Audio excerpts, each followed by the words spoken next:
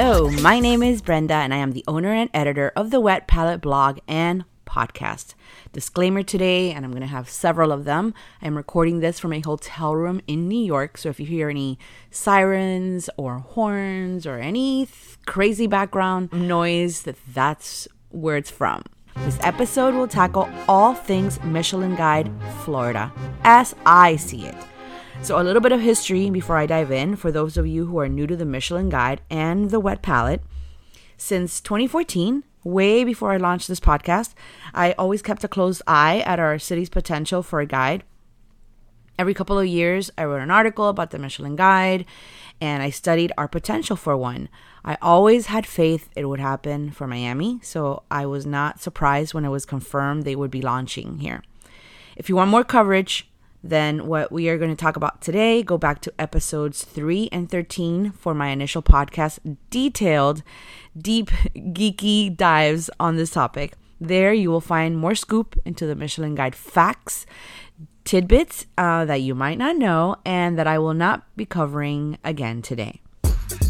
I was blessed to attend last year's announcement. It took place at the Ritz Hotel in Orlando.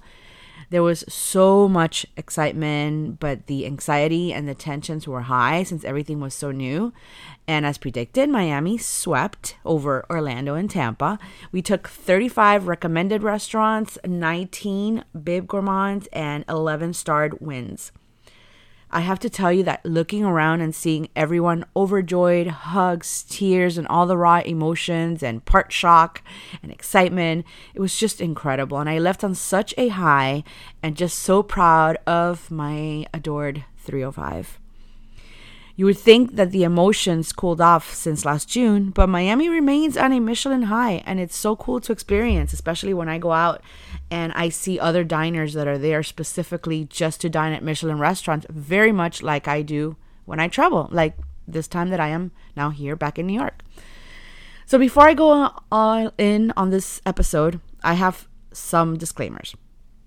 It should be apparent, but just in case, if you don't already know, I keep it pretty real around here, on my blog, on my social media, and sometimes that means I am not the most PC person, but owning a blog for the past 10 years and a new 1-year-old podcast, which is all about my dining and travel experiences chosen and paid for by me, means I can steer my content as I please without owing anyone anything. Freedom to just be, and that's refreshing.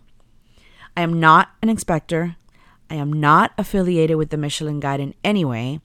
And I also do not have all the answers, other than quotes I might share directly from the Michelin Guide website or facts that I have researched. Everything I discuss here is my opinion based on my dining experience at Michelin-starred restaurants throughout US and Europe. Okay, let's begin. The ratings explained. The Michelin Guide states, quote, restaurants may receive 0 to 3 stars for the quality of their food based on quality of the ingredients used, mastery of flavor and cooking techniques, the personality of the chef in his cuisine, value for money, and consistency between visits. That's something important to remember. Consistency between visits. 1 star, a very good restaurant in its category. Another important one to remember, since we are basically a 1-star city right now. 1 star, a very good restaurant in its category. 2 stars, excellent cooking, worth a detour. 3 stars, exceptional cuisine, worth a special journey. Bib Gourmand, great quality cooking at a great price. They also have some special awards they have awarded in other states and countries, but not necessarily in Florida yet. Although I suspect they might this year. The Green Star restaurants, those identify restaurants at the forefront of the industry when it comes to practices regarding sustainable gastronomy. So their initiatives could include, according to them, sourcing homegrown and local produce, performing their daily activities in a manner which reduce their carbon footprint, the use of clean energy such as solar, and I thought this was interesting, or the sourcing of regional textiles and crafted ceramics for use in the restaurant. I had not read that one before I researched that one. There's also Chef Mentor, Young Chef Award, Service Award, Sommelier Award, Exceptional Cocktail, and a Pastry Chef Award. So it will be interesting to see if we get any more of those. Okay, so first let me begin with the existing list of stars. Do I think any restaurant will rank up or lose a star? Ha, tough one. I know this will surprise no one since I have been very vocal about this all year. I know you're guessing it already, but I feel strongly Los Felix does not belong as a 1-star representing Miami. From the description written on the actual Michelin guide, it seems the expector when it first opened, because half of the dishes listed were very short-lived.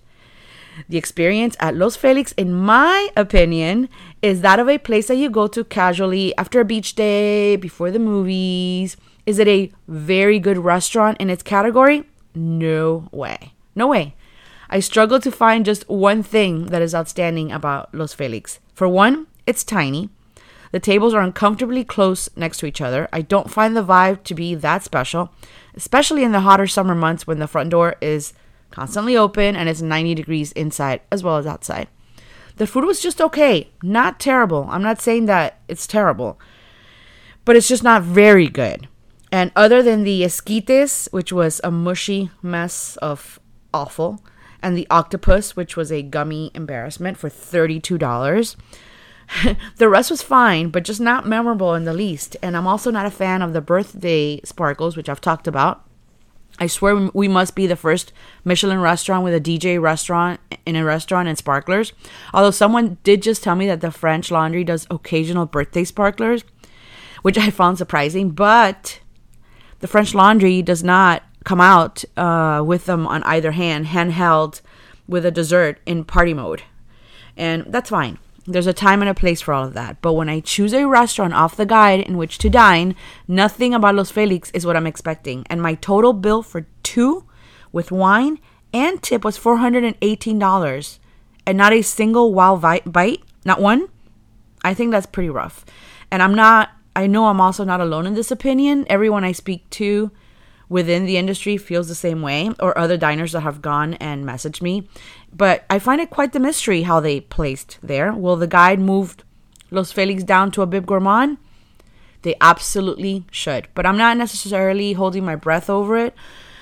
For one, I've heard rumblings that a Los Felix event is going to happen next month related to the Michelin guide. So would they book them again if they are not going to be starred? I don't know. It's disappointing.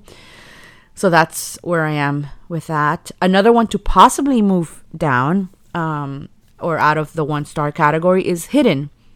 I know most people don't know, but Hidden has been riding on a high from their initial opening years ago, and a couple of chefs who did a great job leading the omakase initially. But the truth is, you just never know who will be in charge there. They have zero consistency. Remember how I mentioned consistency a while ago? Omakase is only as good as the chef who runs it.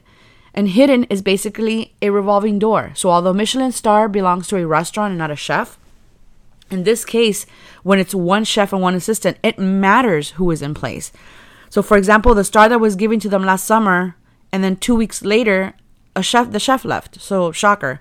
The restaurant conveniently then closed to regroup and then announced its reopening with a brand new team. So while the diners who are new to omakase enjoy the hard-to-get reservations, the whole mystery to get in with the door code, I think the lack of consistency and experience of the team matters most. And Hidden is simply inconsistent and varies in execution depending on who is leading that counter for 8 diners. So that's my whole spiel on who to bump out of the 1-star category. Which ones should we rank up? Now, I went through the list of bibs to see if any could or should be bumped to 1 star. And a reminder that a 1-star category, again, is varied and often does include casual spots. And I find that I'm always surprised when I'm reminded of that. I know most people see 1 star and immediately think it has to be fine dining, but that is not the case in the United States at all. In New York, for example, how does Sushi Naz compare to Casamono? Or here, how does the Surf Club compare to Boyade in Miami when they all have 1 star and they're completely different? I love them all, but I think it's crazy that they're ranked the same, and that's another mystery. I also had the blessing to experience 1 and 3 stars in Italy this past winter. And wow, the ones there could easily be 2s or 3s in the United States. So lesson learned, we cannot compare the star system in Europe to ours. So if you're going to start with that, don't. It's just not the same at all. And it's also a reminder that when I am listing these and when I am talking about everything that I'm talking about today, I am thinking of the established patterns set forth by the Michelin Guide in the US and especially in Miami. Okay? Reminder again, the third time I'm reminding you, 1 star, a very good restaurant in its category. Based on that, I would absolutely bump up Zitsum and Ghee and Itamai and Fukia off the bib list. Most of these have a tasting menu experience too and have been consistent for years in Miami. They are all well thought out and executed concepts with a cool vibe, great service, and delicious food. Memorable for sure. How important, right? To like go to a restaurant and remember what you ate or crave what you ate afterwards. These are absolute shoo-ins for that. From the list of Michelin recommended restaurants without a star or bib, these are just restaurants that the guide has as recommended, so they have like their seal of approval.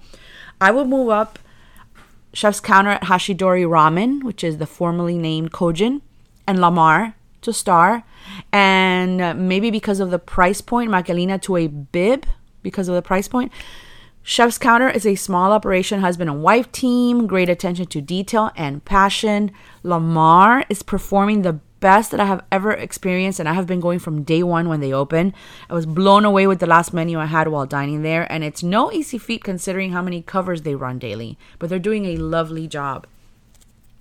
Off of that list, lastly, Leku is one I was on board to move up to a star as of a few months ago, but now there's a new chef in the kitchen, and I hear the entire concept might change. So I'm torn about that one, and I have not tried the menu with the new chef, so I'm on the fence about Leku for those of you asking me about that one. What about ranking up from a 1 to a 2 or a 2 to a 3? I think ranking anyone up to a 2 right now sends the message that it's an easy task. Michelin comes, you got 1, and then you get 2, and then, it's not that easy. Other restaurants wait years to be moved up in that category. Plus, more importantly, based on the 2s where I have dined, which is where all my opinions come from, as I said, and in case you're wondering, that's 17 of the current 33 2-star restaurants. So I have 17 examples to compare this to in the United States. There seems to be a pattern, and here's the pattern. Dainty small portions, modern plating, many bonus courses like mignonese, palate cleansers, cheese cards, or dessert cards, some type of interactive part of dinner. Details. So keepsake menus, take home candy or chocolate or muffins or whatever, just a little something. Table setting spacing, plates, knives, forks, all obsessively placed. And you have probably seen me post about the ironing of tablecloths mid-service in some of these spots with a 2. A note on service, I spoke about it in detail on episode 3, but no casual service at all, ever. Even if the restaurant is casual, the service, for the most part in those 17 examples, has remained proper. Not formal, but proper and highly performative. You never see them sweat.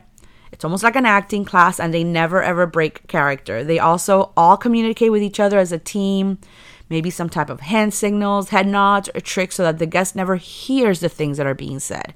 Someone is cold? Oh, a pashmina just magically appears. You want sparkling water? How did the person pouring the water appear within seconds and knew what to pour without hearing it?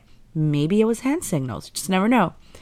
Also, they always have their research done as to who is dining, and they keep notes for when guests return. So obsessive attention to details. And there are exceptions, of course, like Momofuku Ko in New York.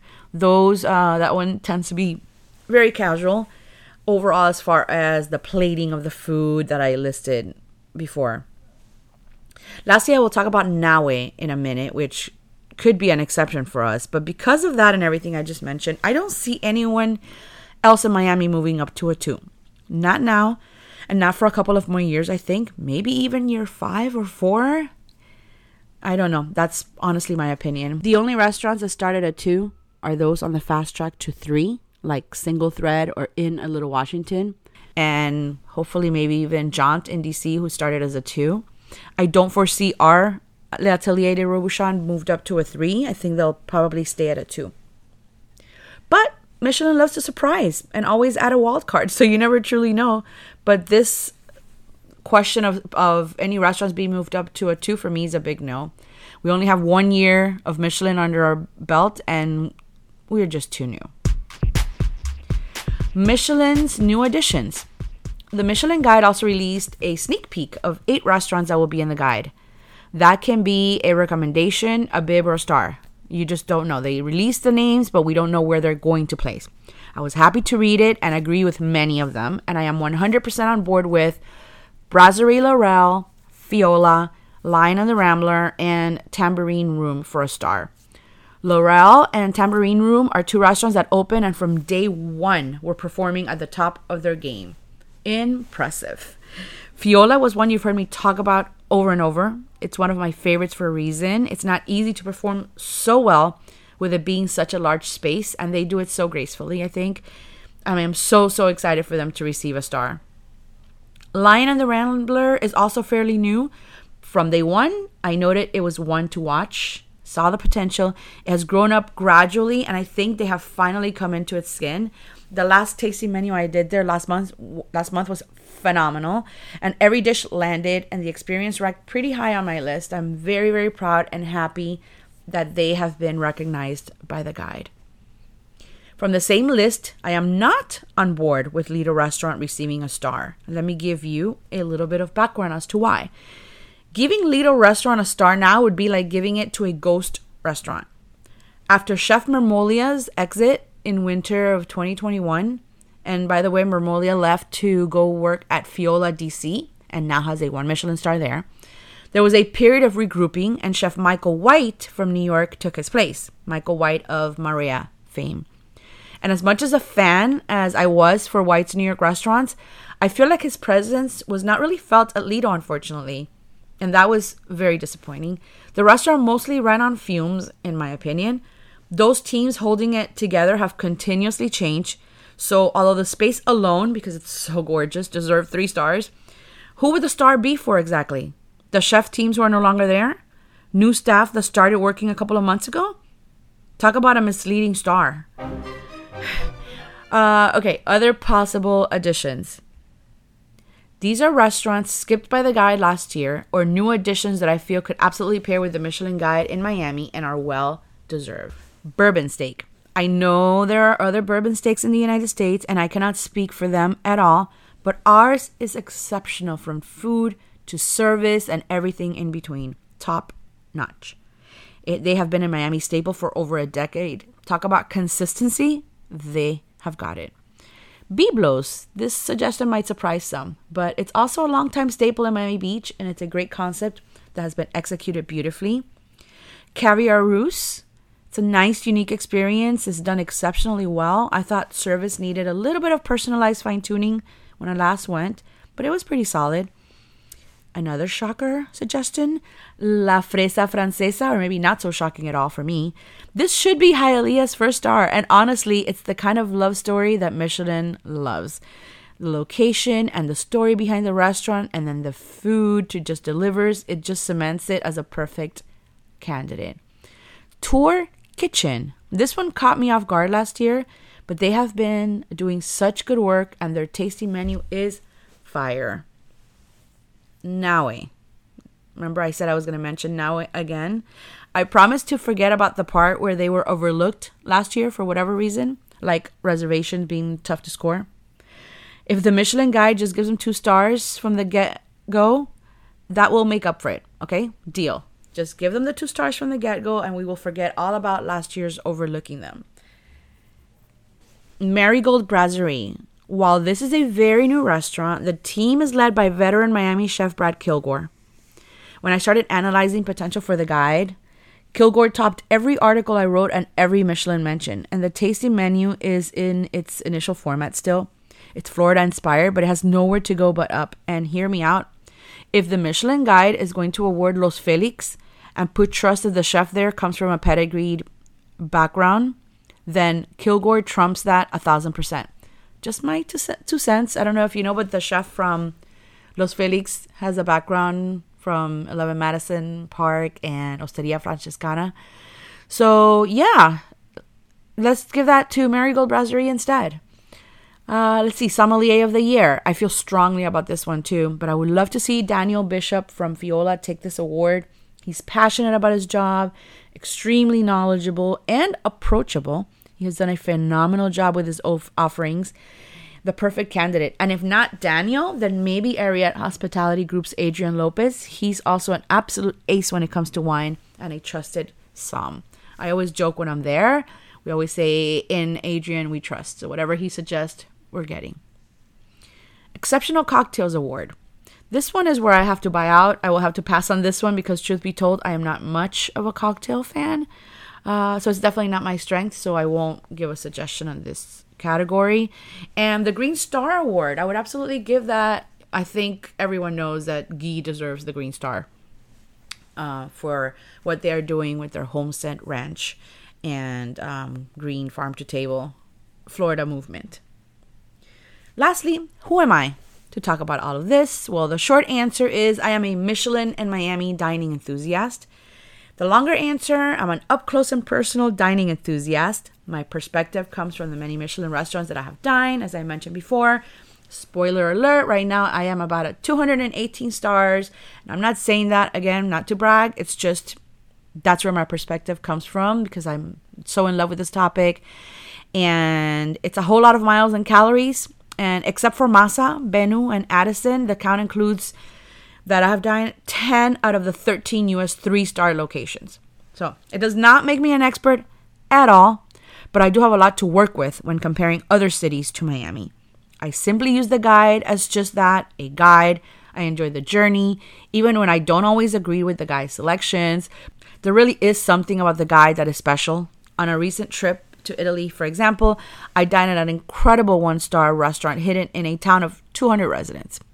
Would I have ever found that without the guide? Nope. It really was worth a detour to make it there. So to conclude, there's no way to truly know how the Michelin Guide will continue representing Miami, and this is just my best evaluation of the whole process. So now it's your turn. What do you think will happen next? Message me and let me know. I love hearing from you passionate diners. Did you enjoy this episode? Yes? Bueno. Can you please take a couple of minutes to rate the podcast on Apple or Spotify, please? You don't even have to actually write a review. It takes minutes to just hit the ratings, but it helps expose the podcast to other food enthusiasts and helps promote Miami because of the ever-famous algorithms. Thank you for listening. Until we receive more information this coming May 11th, enjoy this series of Michelin podcast episodes and blog articles written from my passionate Miami palate, the Wet Palate. Bye.